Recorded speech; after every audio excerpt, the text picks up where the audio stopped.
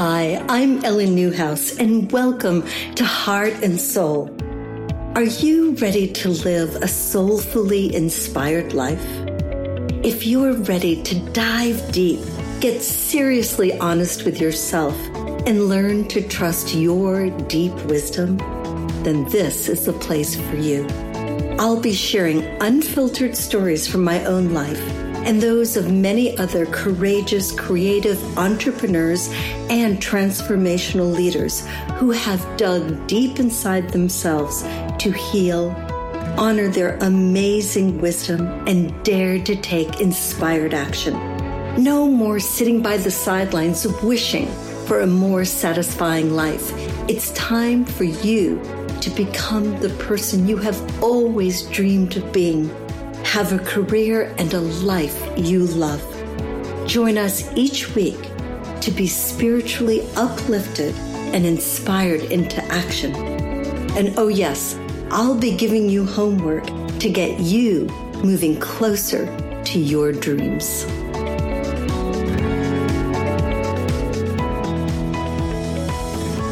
Welcome back to the Heart and Soul podcast. I'm your host, Ellen Newhouse, and today, oh my goodness, I am so excited to share this amazing woman with you. Her name is Rania Kurdi. She became a household name in the Arab world after co-hosting the first pan-Arab pop idol superstar with Fremantle Media. Her extensive career in the Middle East, spanning almost 20 years, established her as a multi-skilled artist working as a TV presenter, actress, and recording artist.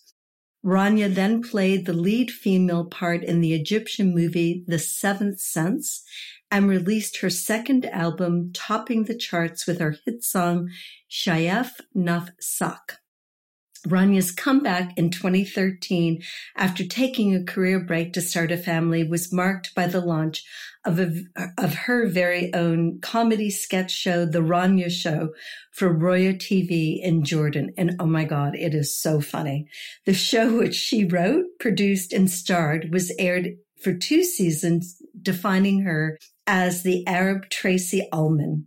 Rania Kurdi has been an ambassador to the Children of War Foundation since 2013 and also trained as a transformational life coach to empower women with motivational talks that have a touch of stand-up comedy. Now based in England, Rania continues to work as a bilingual performer internationally and is currently writing a comedy sitcom that combines both Eastern and Western cultures. Good morning, my dear. Oh, good morning, Ellen. Oh, I am so excited to have you and to share you with all of my people. I'm excited to be here. I'm a big fan of your book, and as you know, I'm always talking about it. Yeah. Oh, thank you. All right, my dear. So, as I was telling you, I want to talk to you about the intersection between creativity and healing, and how, did you ever use your comedy as a way to heal from any adversity in your life or trauma? What do you think? Do you think it was on purpose, or did you think the two were separate in your life? No, I think they're definitely interlinked. And I realize now that the reason perhaps that I did choose acting was because I needed or wanted to be in other people's shoes. I wanted to live several lives, not just the one life that I was living. And I think I was very lonely as an only child as well, that my creativity helped me. I would talk to my dolls. I would create scenarios or little plays. I would write stories.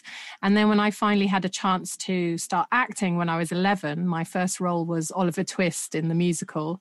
And that was done in Jordan, but a very professional scale because we were lucky to have a director who worked on Les Mis in England and she'd moved to Jordan. So it was the first big production we'd ever had. And that's where I discovered myself as an actress. I noticed that when I wanted to cry as the character, I really sat backstage and I tried to find real pain to cry about. I took it very seriously, sort of to have every emotion as real as possible. And to make other people feel whatever it was I was trying to portray about the character was very powerful as well. So not only did I live it, I would allow others to live it through my acting. And so for me, it definitely was a tool that helped me sort of go into other lives or other people's. Actually, I think there would be like a mix up sometimes, even like, is that my memory or my experience, or what was it, something I read or something I'd acted, you know, for a while.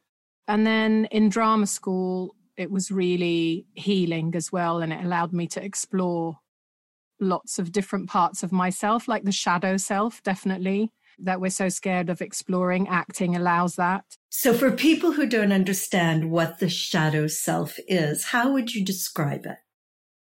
I think it's the darker side of ourselves that we sort of want to push away, or we feel ashamed to have. We think we should be all just light and joy with no like horrible thoughts or fears or deep shame. And that's what I loved about your book, by the way. You're so honest about those sort of thoughts, you know, and we all have them.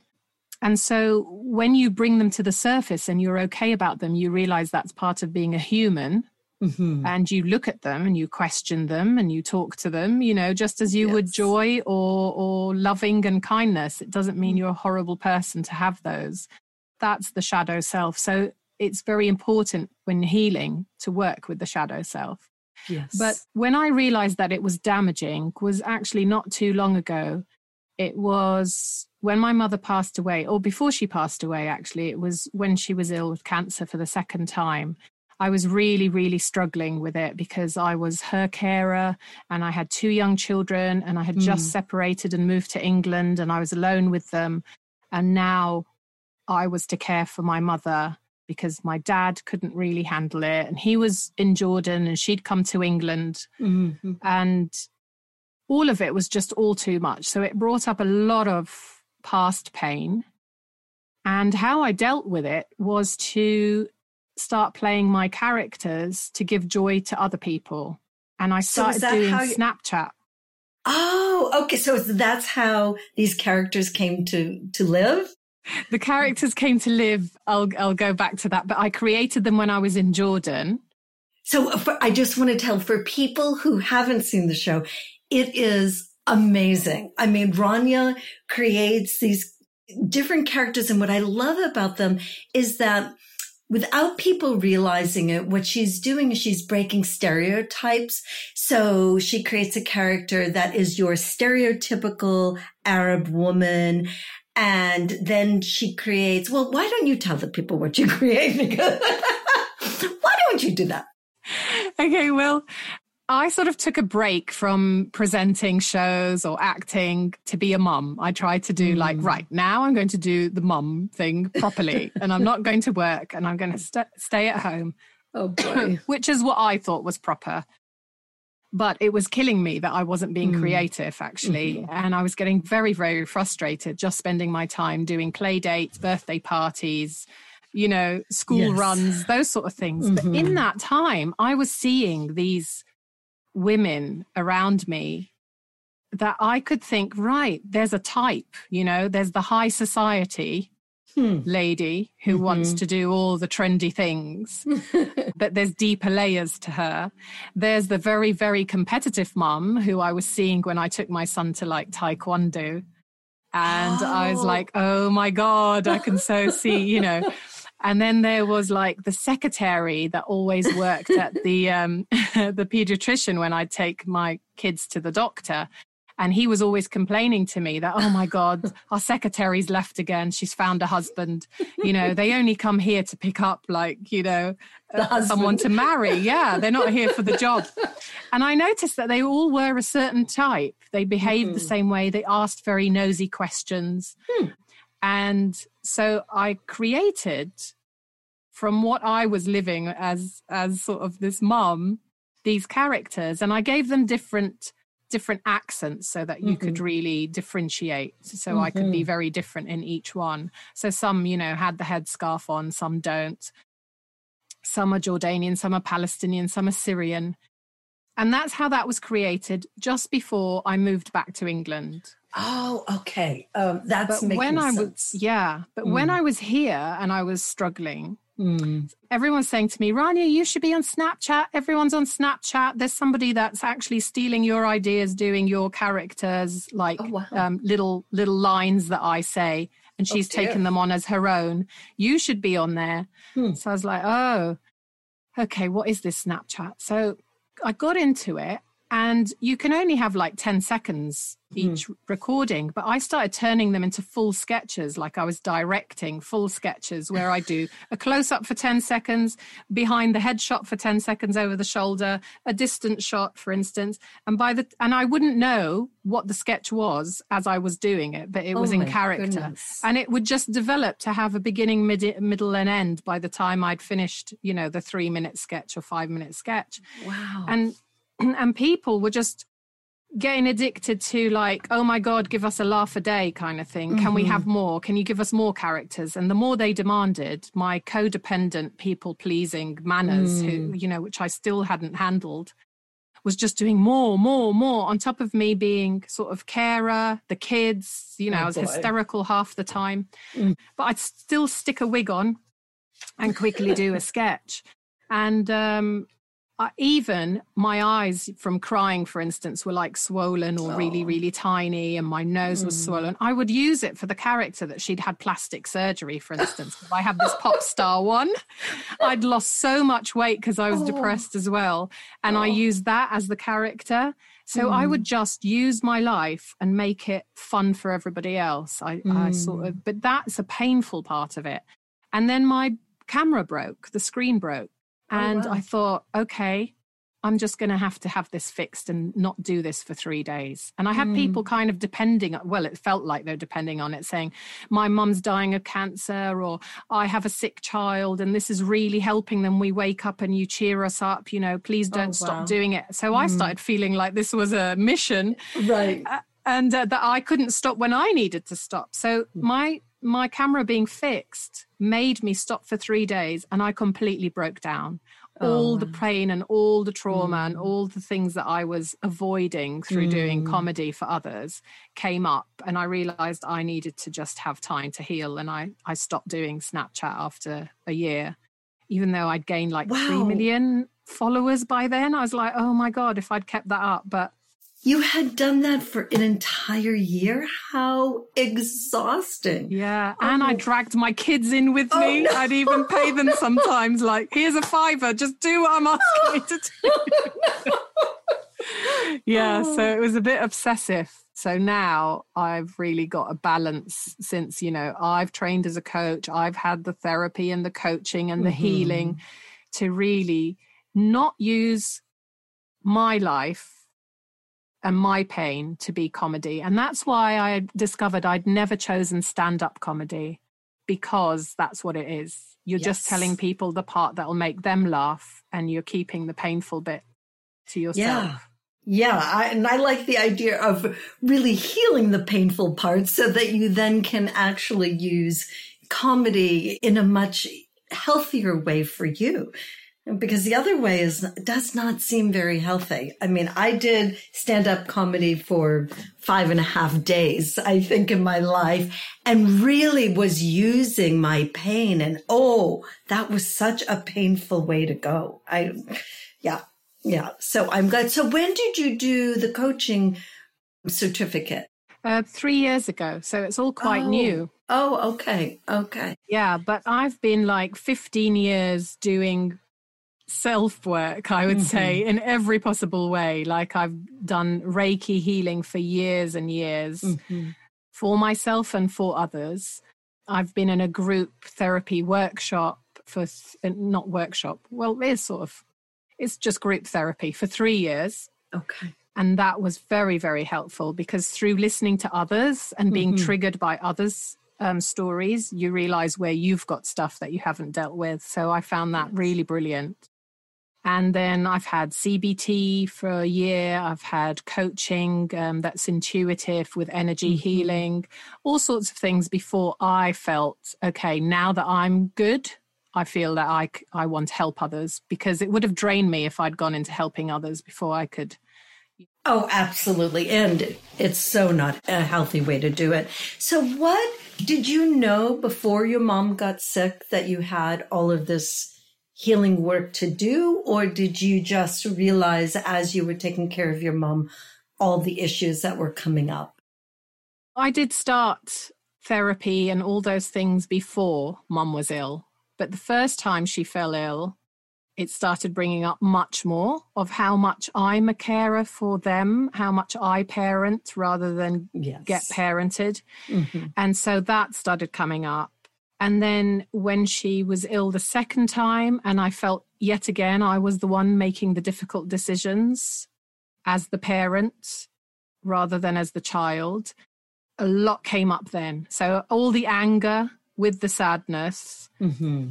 came up then, and that's when the real work happened. That's when I allowed myself the time and space to be quiet and to go inwards and to start gardening and be quiet and not keep giving to everyone else but myself. So those sort of things all started changing after my mother's death. Yeah, I think that was the main thing. I'm just curious about this. My assumption is that in the Arab world, its therapy is not seen as a positive thing. And yet you were living in Jordan and doing a lot of therapy. So how is therapy seen in the Arab world? I think it used to be something that they look on as, oh my God, only crazy people need to go to therapy. Mm-hmm. But now life coaching has become a real trend. Suddenly it's a cool thing. But really everything in the Arab world, I feel, it depends where you are and how educated and how religious. So it's very mixed up as to who thinks what. So it might be just one area that is okay with it and open to it, but it's very sort of a no-no in other areas. So I live in the capital. Oh, okay. So in the areas where it's like a more modern sense of living, then it's seen okay. And in the religious communities, it would not be seen as okay? Yeah, it's not just because of religion. It's more like they're not as exposed. They're much more traditional. Just keep to sort of fitting in, pleasing the family. Nobody talk about any secrets. And anyway, I'm very different really to my parents. I mean, my mum's British. She does have originally Arab roots, but she was brought up in England. Went to Catholic school, had an English stepdad. Yeah. But she behaved quite Arab in her way. She wanted to be Arab, I felt. So I did have different mentality or thinking as well in the house. But even then, my dad and my mum just didn't see why I would want to do that. They'd like to keep things closed and quiet. Yes. And I like to expose and question and be curious. So I was very different from day one.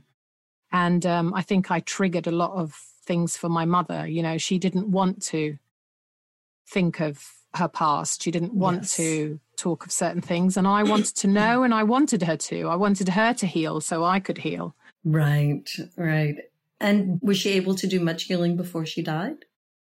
No, she's the one that got into Reiki before me and sort of wanted me to do it. But I felt her Reiki, hers was more a social thing because it meant that she had friends to meet up with and do things with. But she didn't really want to go inwards. She didn't want to see shadow, self. And, right to the last moment on her deathbed, I tried to have intimate conversations with her. I tried for her to let go and to really reveal her true self or her feelings about things. She just wouldn't.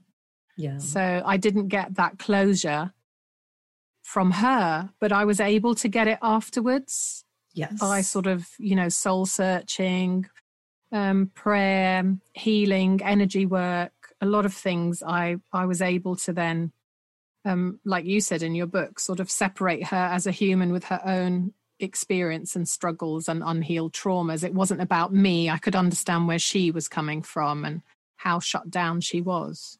Yes, that is so beautiful because I think so often as daughters especially, we want our mothers to be the most amazing human beings so that that she reflects back to us what's possible for us.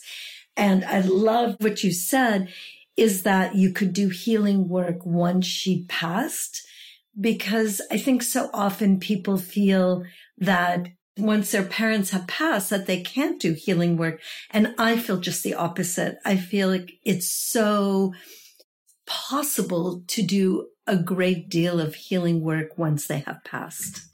Yeah. So what has been the most difficult part in your work to heal from?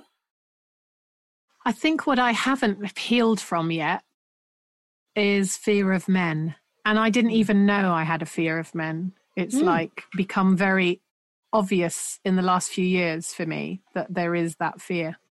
Wow. And do you know where the core piece of this came from? Yeah. Well, now, after I've fitted the pieces of the puzzle, I realize that I only feel fear if there's unwanted interest. So if it's someone I'm really not interested in and they're showing interest, I panic that if I don't please, they could become angry or they could hurt. Yes. And that men are unpredictable is sort of the fear that I have. And I'll explain why I think that is, that I think that. But if I am interested, then there's no worries. And, you would never in a million years think this cocky, sort of forthright, confident person could possibly be fearful. Yes. Because in that situation, I would be comfortable, because I know that I am not going to upset anyone. Like I'm not going to, I'm pleasing them, giving them what they want. And I realized that my nightmares, my dreams were always that kind of scenario where I would have to appease somebody that was, scary or threatening with my charm or flirting. I used to think, what are these dreams about? So first of all, my mum used to say that I had this friend called Danny, that she was friends with his mum, and she used to say, oh, he always used to hit you. And I used to think, well, why did you let me hang out with him? But obviously so she could hang out with her friend. I don't, I guess I was a bit unprotected there, but I have no memory of what Danny used to do. But then at the age of 9, I had a very scary experience. Funny enough, I've always just spoken about it like, oh yeah, when I was 9, this happened. Not really attaching that there was any trauma that had affected me because of it. Until I started having energy healing and intuitive coaching with this coach. And she told me about a TED Talk called Let's Get Naked by Sheila Kelly. And it's about getting naked of the heart, really. It's not what it sounds. But it's about how we have shame about our feminine and female body. Yes. And it comes from that usually there is a first offense that happens about our body. It could be something our parents say or somebody else shames us about, like don't sit like that, cross your legs nicely or put your legs nicely, or you can't go out in shorts looking like that, or, what are you doing with that boy? It could be anything like that shocks you to think, oh, what is it about me that's shameful, Yes. And so that started me thinking about how I dress. And I thought, I always, even though I've got a slim body, a nice figure, I've always worn baggy clothes. I don't feel comfortable to get the attention of anybody and them noticing my figure. So funny enough, on TV, I wear very revealing clothes. I know you do. I know. I watched those clips. I was like, right on. So on TV, I feel protected because they're not real, they're not people right in front of me. Oh, now that makes a lot of sense. I guess because knowing you as I know you, and then I saw the clips and I was like, look at me in sweats. Yes, I know. And then there's especially that pink little thing dress. I was like, wow, okay. But that makes sense. I can dress up for TV and then I go back to the dressing room. I wear my, normal clothes, don't get any attention and walk out and that's it. Yes. But if I'm in a club or if I'm sat somewhere or if I'm going downtown or something like that, I don't want some guy going or whatever or grabbing me or that. Yeah, that worries me. So I don't. So after watching that, I said to her, I've noticed the way I dress is this, and I always wonder how girls feel confident to wear leggings and tight jeans. And, I really don't. And I said to him, there's something funny about when I wear boots. I wear a lot of boots, big Harley Davidson, cowboy boots, chunky boots. I always feel tough and I start walking a very different way when I've got my boots on. And what's amazing about her, she can tap into the memory or the trauma of where that thing is coming from. And she said, this is something that happened when you were 9. What's coming up for you? And I was like, what's coming up for me was when I was attacked by this man when I was 9. And without realizing, the story starts making sense, and it will for you about the boots, right? But I hadn't seen it up to that point. So what had happened was me and a friend of mine called Jasmine, she was English and she was living in Jordan for a while. We used to play at the swimming pool and our parents were there, but then we would sneak into like one of the ballrooms of the hotel because the pool was in the Intercon Hotel. And we would sneak in there and we would secretly like do our sticker club and our beautiful Sunday Hello Kitty books and notebooks like it was a big secret underneath like a table or sit in a corner where no one could see us. And so one of the workers there had seen us in the room and he came up and said in Arabic, do you want to go somewhere that has light? I immediately, my gut told me there's something wrong. No. Yes. Yeah. But she was naive and said, yeah, and started walking with him. And I thought, well, I can't leave her. So I walked with her. And there were big swinging heavy wooden doors that led to somewhere else in this ballroom that we didn't know. And he pushed the door and pushed us inside. And all it was a little corridor that had a wood cutting machine right behind it. So it was obviously like where they fixed furniture or did something like that in the back rooms. Yeah. And so suddenly we were stuck in this tiny little like narrow corridor behind us with a very dangerous machine and in front of us a very heavy door with the guy there. And he grabbed my friend and we were in our bathing suits, barefoot. He grabbed her against the wall and he started fondling her and kissing her and she was panicking and literally froze. And I remember thinking, okay, I've got to do something, but what if I make him angry? If I do something and it doesn't work and I make him angry, we're in danger. We could go on that cutter. And I think that's where it's come from, that I make sure that I don't anger anybody. Yes. So in my head, what could I do except kick him? And this had never crossed my mind before. That moment must have been absolutely terrifying to make a decision to kick him or not to kick him when I was barefoot and I'm only 9. Like, how can I hurt him with a 9-year-old foot? Absolutely terrifying, horrifying. So I think I must have had the thought, what if I had boots on? I could definitely kick him and hurt him, but I'm going to have to do it. I have no memory of this, so that must have been like the trauma that's blocked. But I know that I got out of that room and that kick worked. But God knows how that must have hurt my own foot, if it hurt him enough to, grab his leg or stop for a minute, that I could grab her, push that heavy door and run out. And then the boots made sense. And she said to me, and that's why you feel safe in boots. Sure. And suddenly I thought, oh my God, it started fitting so many things that when I transferred from an all-girls school to a mixed school, I was 12. I said to my dad, can you get me those army boots, that I would see soldiers wearing? Yeah, which were like DMs. And we knew somebody who knew somebody, and we got them from the army. And I used to wear these big army boots. And I kicked every boy in that same area in their shins that I could. Like, they'd just have to go, hello. And I'd go, bang. Well, you were setting your boundary and making sure that they knew not to mess with you. Yeah, but I must have been like in fear the whole time. And I knew that was my armor, was kick the shin, wear boots, kick the shin, wear boots. And then my husband-to-be, when I was 23, and he wore metal-toed cowboy boots. And I think something in me thought, I'm safe with him. He has those boots on because 7 years later, he had an accident. He fell on the stairs and they had to cut the boot off. And it was very, very painful for him. And he had like, you know, a screw put into his ankle and stuff. And so from then on, he wore tennis shoes and never wanted to wear those boots again. And from then on, our marriage failed. Wow. Isn't that amazing? Because you no longer felt safe. Yeah, I didn't feel safe. I felt like he couldn't protect me. And I never realized it was something like that was so deep embedded and psychological until she just, you know, told me this memory from 9 is linked to the boots. And then suddenly so many things made sense. And it's funny with animals, we get it.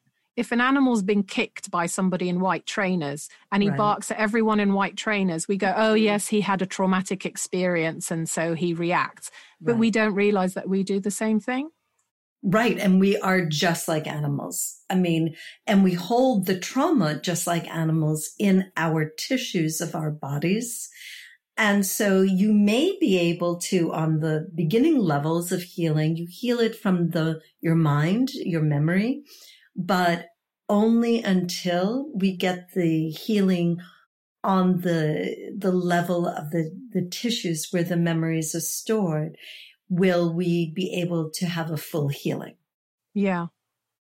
So it sounds like, you know, you got it now on the memory level. Now it's time to go into the deeper levels in the tissue so that you can release that memory and you can be safe in your body, wherever you are, and you can release the shame that got attached to those memories. I wear tight jeans and leggings. And now what I'm fascinated by, and I'm so proud of you, is that you've started an initiative called First Time so that people can know that they are not shameful. So can you tell us a little bit about this initiative and what your dream is? I'm about to launch it this month. It's taken sort of a year of preparing of what's the best way to do it that's going to be helpful and impactful. So I called it First Time, and in Arabic it's Awwal Marra, because first time should be something that's beautiful. It should be something that's of choice and that comes from love or exploration. And what I've discovered through clients that I've had, my own experience, my friends' experience, that hardly anyone, there's very few of us that have not had some kind of traumatic, abusive, sexual harassment of any kind early on. It's happened always very early on, as early as 2 years old, 3 years old. There's some memories that are sort of kept in the body. Yes. That come up as well when I'm coaching with people or just with friends, that they have certain fears, but they don't know where they're coming from. And then something could come up that they realize, wait a minute, I didn't consider this as abuse. Exactly. Something happened to me when I was this and that. And the shock of it, when it hits you later that you realize what it is, you've got to heal then. And so for me, I've had quite a few things. And it's only in the last few years that I've done so much inner work that they're all making sense to me now. Like, oh my God, that was grooming. Oh my God, that was rape. Oh my God, that was, things that I just made excuses about, or I named them something else. When Me Too happened, I didn't get it. I didn't get what the fuss was about. What they making such a big deal about. Oh, isn't that interesting? Yeah. Yeah. I was in denial that it was happening to me when I was a TV presenter. And yes, I said no, but it made my life hell. And I left the job. Yes. And that happened over and over. And who did I blame? I blame myself. Why don't I stick with jobs that I'm at? Why don't I succeed properly? It's because I keep leaving and starting somewhere new. Well, why is that? Suddenly someone brought it to my attention, who's a therapist that I knew. Yes. And she's like, Rania, these are really traumatic stories that you're saying. I'd be like, oh, yeah, but it's nothing like, what was going on that I knew about with these, other women or actresses or presenters that were it's obviously, they had somebody that was managing them, pimping them out, awful things, private parties, this, being blackmailed for that. So in comparison, I didn't see that mine was harassment. So you just said something, I want to stop here, that is you've said so many things, but two things that I want to really stop and kind of highlight, because I think they're so important, is that we make up stories like you did to make it okay. Or we make up stories where there's something wrong with us, and so that we never put the blame where it belongs, and we hold the shame. And it's amazing to me how long we can hold that in our bodies and mask the truth of what happened to us. So for people who are listening, who may not understand themselves yet fully, who may be wondering why they have so much shame about who they are or about their bodies, what would you say? How can they begin to know or to heal the shame that they're holding? Well, definitely it's not something you can do by yourself. I think you need that expert person that you trust to be able to be seeing the patterns that you can't see and help you see them. It's not possible for you at first to be able to see from a different perspective and sort of detach. And then once that happens, things start making sense. I started looking back at old letters and things I'd written in my journal or in my calendar, and then timing when that happened with what I'd written and things like that. I could see it completely differently. I'd be like, oh my God, that was manipulated. That was preempted. That wasn't, but I wouldn't have been able to look at it and question it if I still had that belief in my head that it was a beautiful relationship, but he was a bit of a psycho, for instance, but, he loved me. No, it was totally not that. Yeah. And then since being able to heal, the healing comes from grieving for yourself. It's that whole inner child work. You have to grieve for that poor child who was innocent and didn't know what was happening to them, and the adult that allowed that to continue. So I am the adult that allowed that to continue because I also blame that child or shame that child. My mother didn't know any better, so she shamed the child. She found a few letters, for instance, from this boyfriend who was grooming me, and instead of worrying about me and saying, what is he doing, what is going on, you can talk to me, she shamed me because she had her own shame, and she worried about how it would look if Dad found out and what he would say or do about it, and say, where have you been as a mother, kind of thing. Right. So you then carry that shame. But now I can look back and go, wait a minute, that 13-year-old girl was such a tomboy, so ambitious, so kind, and so naive. She didn't choose that. That was something sort of brought onto me. And then what also shocked me, I think once things start opening in your mind, you start noticing and things come your way to help you. When I watched the Michael Jackson documentary, for instance, of how the boys who were groomed and abused by him, when they grew up, they realized when they had children who were their age when they were going through it, they could see that, wait a minute, how could I judge myself as a 7 or 8-year-old? I definitely was not in love with him and wanted that part of it. My child wouldn't. And I think being a mother, hearing other people's experiences, training as well as a coach, having my own therapy, reading a lot of, self-help help books, meditation, all of that. But I think without teachers and gurus and therapists and coaches that I've had along the way, I don't think I'd have reached there by myself. Definitely not. Okay. And are there any books that you have read that you're thinking, oh, this would be great for somebody at the beginning of their journey? Well, I don't know if it's beginning of their journey, these can be quite hardcore, but maybe beginning of the journey, The Untethered Soul.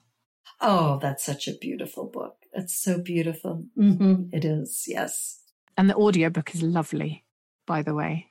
And then I would say Silently Seduced is a very good book to understand how, even without abuse, you can be abused in an emotional way. It can be suffocating when the parent is needy of you rather than, they're independent of you. Yes. And you feel you need to give to them all the time. And that, in a way, is a seduction. And Many Lives, Many Masters, I thought was beautiful about past life. Yes, that is such a wonderful book. And I had the opportunity to work with him directly. And what a gift that man has to bring to the world. Yeah, so good.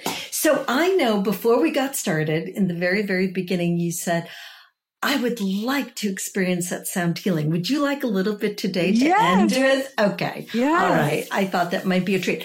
So before we do that, because I'm going to then say goodbye at the very end, is there a way that people can find First Time? Yes, it will be on my Instagram, which is at Kurdi Rania. So it's my name the other way around. Kurdi Rania, KURDI. RANIA, and that's where I will start it. I will have an Instagram specially for it, Awwal Marra, first time, but it will, be announced at least on my Instagram. And I do lives and, try and create as much awareness there as well. And I can be contacted on my website, raniakurdi.com. If anyone wants to ask about anything, then I can direct them to the initiative or anything else I'm doing. We're collecting stories of people as well. So what we're doing actually for the first thing is I have got the voices of many different people to say, my first time I was 12 years old. My first time I was 5 years old. My first time, and just get ages with their pictures of them at that age. Oh, wow. I just want to cause that first initial, guys, it happens so early on. Be careful. Yes.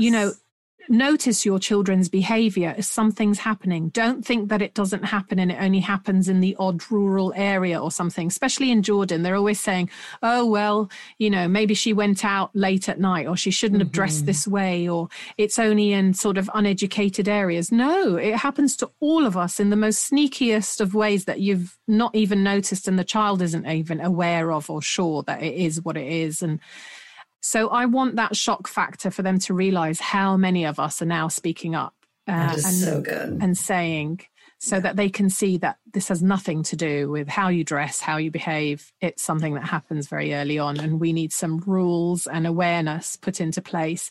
And we also need parents who know how to talk to their children rather than want to hush it up and say, don't be silly, or, he didn't mean that, or whatever.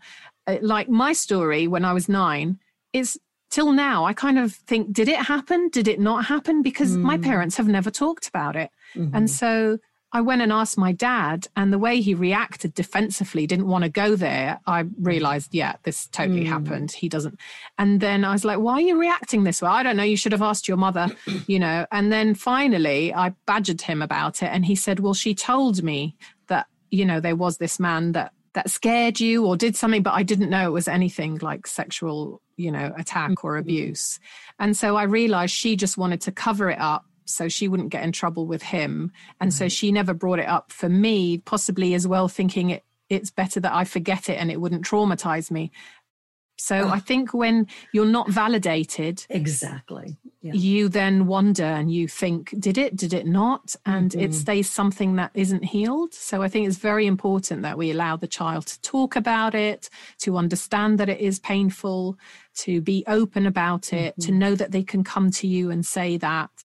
And also to have parents who do have boundaries and say no to other people, because we see that and we learn from that. Exactly. Whereas if we see our mums keep quiet about things, then we learn that we need to keep quiet about things. Yes. And we are now living in a time where it is time for all of us to stand up and speak up. So I am so delighted that you are starting this initiative. And it's super important, not only in the Arab world, but also in the US and in Europe. It's so important. There cannot be enough validation at this point and enough people shining lights on the issues. So thank you so much for doing that. And thank you so much for being with me today and everyone who's listening. So now I'm going to switch gears a little bit and give you a little bit of sound healing to end. And is there any area in your body that is calling for healing at this moment? I'd say my throat. Okay. All right. And I'm also very much drawn to your solar plexus. So I'm going to work on both. And then when we finish, I'll just gently say goodbye because I want you to be able to then go and just be with it. Okay. All right. So all you have to do is just breathe and receive it. And I'll just say a little prayer. So give me a moment and then I'll begin. Hey yama, hey yama, hey yama, ya hey. Hey yama, hey yama, hey yama, ya aliyom, aliyom. Iyatu, iyatu, iyatu, iyatu, ya hey. Aliyom, aliyom, hiya, hey, hiya, hey, hiya, hiya, hiya, yama, hiya, hiya, ya, hey. Ya hey ya ma, oh ya hey, oh ya hey, oh ya hey, ya oh ya. Oh, yeah,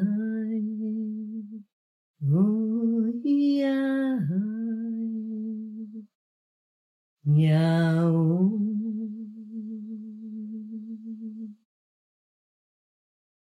And take a nice deep breath in. And just allow yourself to be with that. As I say goodbye to all of our listeners, have a great day and I will see you next week. Bye now. Thanks so much for joining me on the Heart and Soul podcast. It's such a joy for me to be with you. I know firsthand how much easier it is to rise when you have community to laugh with, shed a few tears with, and be inspired by. If you've enjoyed what you've heard, please share it with a friend. And if you haven't already, go subscribe, rate, and review it on your favorite podcast platform. If you have any questions or comments, any topic ideas, or you might want to be a guest on my show, please contact me directly at ellennewhouse.com. And while you're there, grab the special resources I have created for you to begin to take inspired action in your own life. Thanks so much for listening, and I'll see you next week.